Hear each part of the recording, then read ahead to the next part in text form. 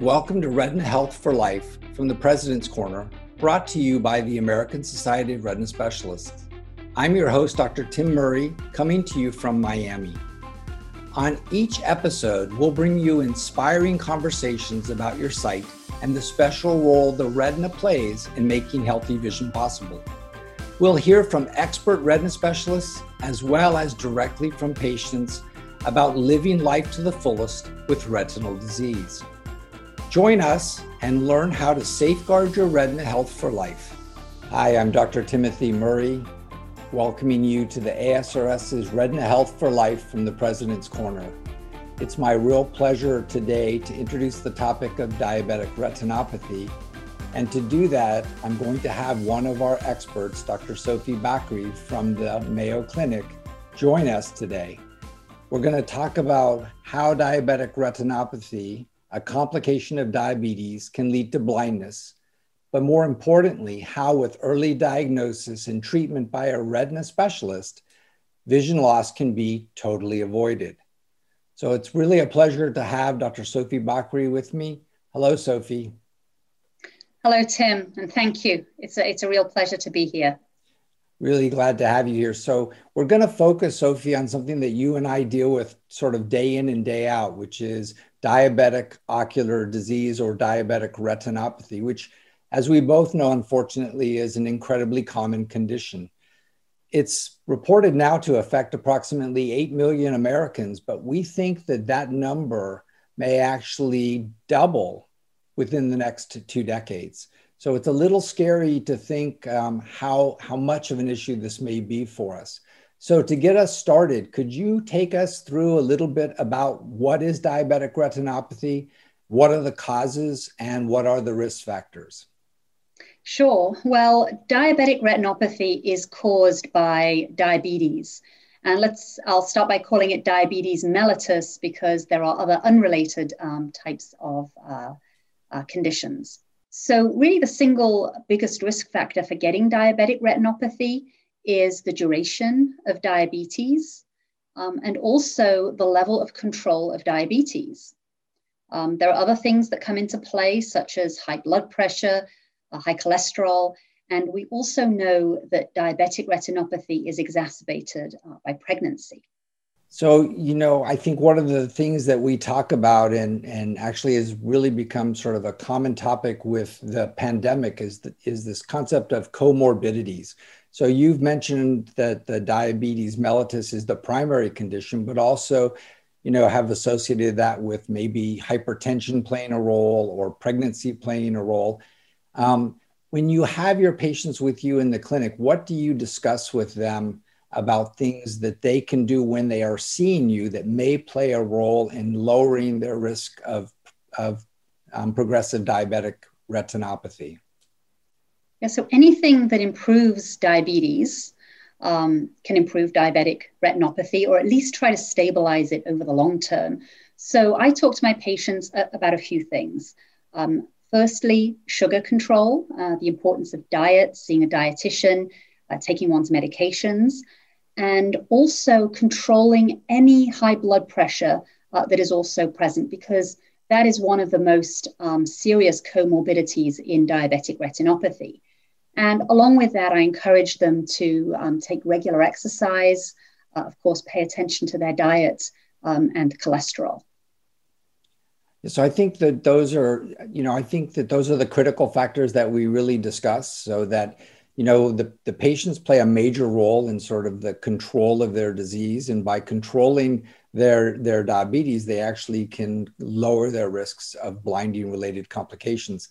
The other thing that's unfortunately coming back, it seems, is smoking. And we're seeing that many of our younger patients, when we had gone through a decade where people were smoking rarely, seem to be taking smoking up as a habit again. And that appears to play a major role also in the morbidity associated with your diabetes.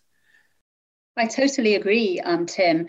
And because smoking was somewhat going out of fashion, I think it's something that we got less used to discussing. But I agree. And it's really important to bring that home as well. And then, Sophie, the patients come in usually very aware of what their blood sugar rates are from their finger tests. What is the other test that's really important to you that looks at long-term control of blood sugar? So as physicians, we tend to look at the A1C. And typically when we ask patients about what their sugar control has been like, you're absolutely right. They talk about the latest finger stick number. But the A1C gives us a measure of blood glucose over the past 3 months. And so that's what we look at as physicians. Now, a number such as 5, 5.5, 6 would be on the lower end of A1Cs. And on the high end, you can get numbers of 12 or even higher, which would indicate very poor control of diabetes. So I find that number helpful because it gives you more of an idea of what the chronic sugar risk has been over the last several months, as you've said. But it surprises me, Sophie, that so few of my patients actually know what their hemoglobin A1C level is. So I think that it really ties in nicely also to most of the patients that we see on a regular basis come to us a little later in the disease course than we would like. So what do you think would be ideal for your patients to educate them before they come to see a retina specialist? Because once you get them, I feel like we can manage them well. Great question. Well, I happen to think that the education really should begin in the primary care physician's office. When the physician has a discussion about the complications of diabetes, diabetic retinopathy is really one of the most important complications. And the long-term sequelae of diabetic retinopathy can actually be prevented. So I think it starts in the physician's office. And then now there are a lot of tools such as photographic screening, even combined with artificial intelligence, that can do these regular screenings without the patient needing to come to the retina specialist's office yet. Now, I think it's important for every diabetic to be connected with an ophthalmologist because we can be right there to intervene when we get to that point. But I think the initial screenings and education should all begin at the primary care physician's office. So I think you're right. So many of our patients have a primary care practitioner, or some of them may be a diabetologist or an endocrinologist. And I think they're very aware of the risk for a heart attack and stroke and the risk for kidney disease. But often I think they're not really as aware as we would like them to be of their vision risk. So I like the patients to come in earlier, even than may be recommended by the American Academy of Ophthalmology, because I feel like one look early in their disease gives me an opportunity to really counsel them from a vision perspective. And the other thing that we really push for is, of course, when they're being seen by an ophthalmologist, always hoping that ophthalmologist provides a dilated fundus exam. We talk over and over again about how important a dilated exam is. You've really stressed the imaging component of that, which is wide field photography or even the optical coherence tomography that can let us look almost at a microscopic level at the macula. But I think it's important. Most of the patients, when they come to me the first time, have never had a dilated eye exam. Sometimes patients in their 50s and 60s, long into the course of their disease. Do you have any thoughts on that? So I agree. I mean, as a retina specialist, I dilate every single retina patient, and especially every single diabetic.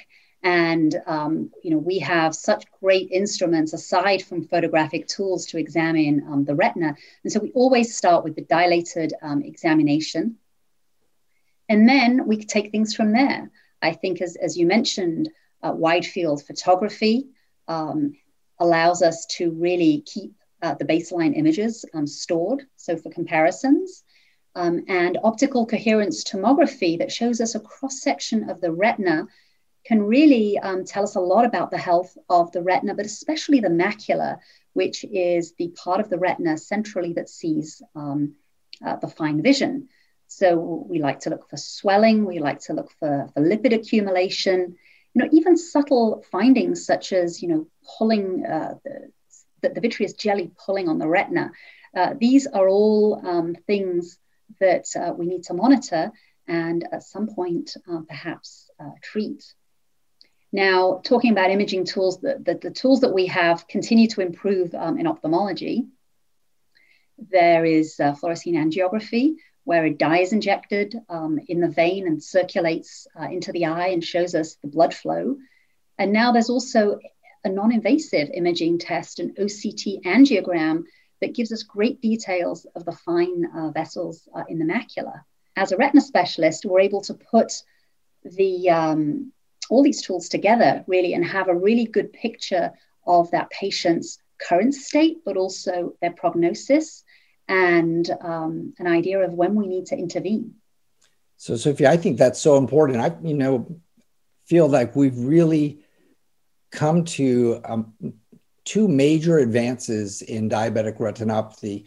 One, which you've talked about, the ability to image the eye in such a precise way. But it's that ability to image the eye that now I think has been coupled with our ability to treat these patients in some unique ways that really allow us to preserve the function of the eye and potentially maintain excellent vision for our patients. So historically, and I'm significantly older than you, the treatment that we had available to us for diabetes was laser treatment. And I feel, and I think you might agree, that we've really moved away from laser in a significant way toward the use of these intravitreal injections that many of our patients I've heard about that allow us to target the disease on a molecular level. Can you walk us through anti-VEGF treatments for diabetes and why they're so important and how they may function? So anti-VEGF therapy has really been revolutionary for the management of diabetic retinopathy, but also for the management of diabetic macular edema. And when they were initially approved, we would treat diabetic macular edema, which is the swelling in the center of the retina. And, when patients receive an injection, the eye gets numbed, the eye gets cleaned and sterilized, and really, it's a really fine needle that is inserted into the vitreous cavity to deliver a small amount of medication right where we need it, right to the vitreous to reach the retina. Now, the thing with anti-VEGF agents in their current state is that they need to be given frequently, sometimes every month, sometimes every couple of months. And the nice thing about them is they don't just treat the swelling in the center of the vision. Recent clinical trials have shown that they can actually not only slow down diabetic retinopathy, but actually reverse the appearance of diabetic retinopathy.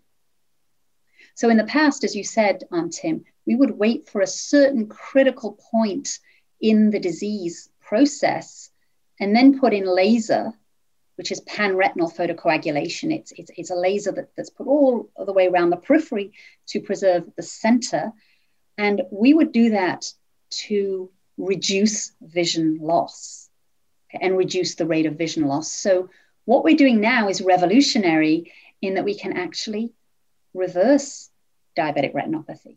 So I think that's incredible. Yeah, me too. When we started with the laser, it was one of those counterintuitive approaches where you actually use the laser beam to destroy part of the retina to preserve the center function of the retina. And now that we've moved to anti-VEGFs, it's a non-destructive treatment that really improves the retina throughout the eye so that we don't have to functionally save one part of the eye at the expense of another. I find that those have been just huge advances. Now, we know that some of our patients still need laser surgery to support the anti-VEGF, but I found that laser, which was a common practice in our retina specialty service, now is a significantly rare event. And that's kind of been a huge transition for me that I think has made our ability to treat our patients significantly better, but also I think has improved the overall function for our patients. I completely agree. And I think as for years we've all been treating patients with diabetic macular edema, as a side effect of that macular edema treatment, it has actually retarded or even reversed diabetic retinopathy. And as a consequence, we've needed to put in less laser. So it's been good all around. But I would add that diabetic patients really have to have a great relationship with their retina specialist and have to come back frequently, because it's gaps in treatment that can cause a problem, and gaps in follow-up. So it's important to have a regular follow-up. And again, I think that's been highlighted through the pandemic, where some of our patients have really been very concerned about coming into the office, and in many instances have delayed their appointments. And we're seeing significant loss of function for those patients, where their vision has decreased and their anatomy has worsened. So I think it really does tell us that this is a disease that requires an active relationship between the retina specialist and the patient. So if we're kind of talking about two different types of vision loss with diabetes, one being the swelling of the retina, the macular edema, and the other being the proliferative retinopathy, where abnormal blood vessels grow.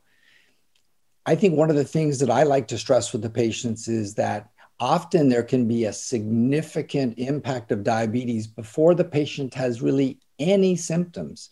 Do you see that in your practice also? Definitely. I think that in many cases, diabetic retinopathy can be a silent disease. And in those cases, we are really lucky if we can intervene before the devastating complications of diabetic retinopathy occur. So again, as you highlighted, Tim, it's really important to have our patients screened, follow up, and maintain a relationship with the retina specialist, so that we don't get to them too late. Yeah, I agree. So many of my patients are like, well, Dr. Murray, I'll come to you when I see blurring of my vision, or if I have sudden flashing lights or floating spots. And for most of our patients, waiting for those as the symptoms that trigger an urgent visit is appropriate. But I think that doesn't work for our patients with diabetes, where you may have significant retinopathy or significant diabetic macular edema and not really have symptoms that can guide you to return to the retina specialist. I do think it really comes down to that component of education that we talk about over and over and over again. So Sophie, one of the things that I think that is exciting for us is, where is the future going for our patients with diabetic ocular disease with their retina specialist? How do you see diabetes looking 5 years from now? What's on the horizon for our patients?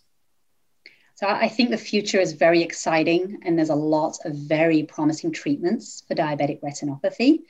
I hope that with these treatments, we will see less and less diabetic retinopathy, just like we're doing fewer and fewer lasers.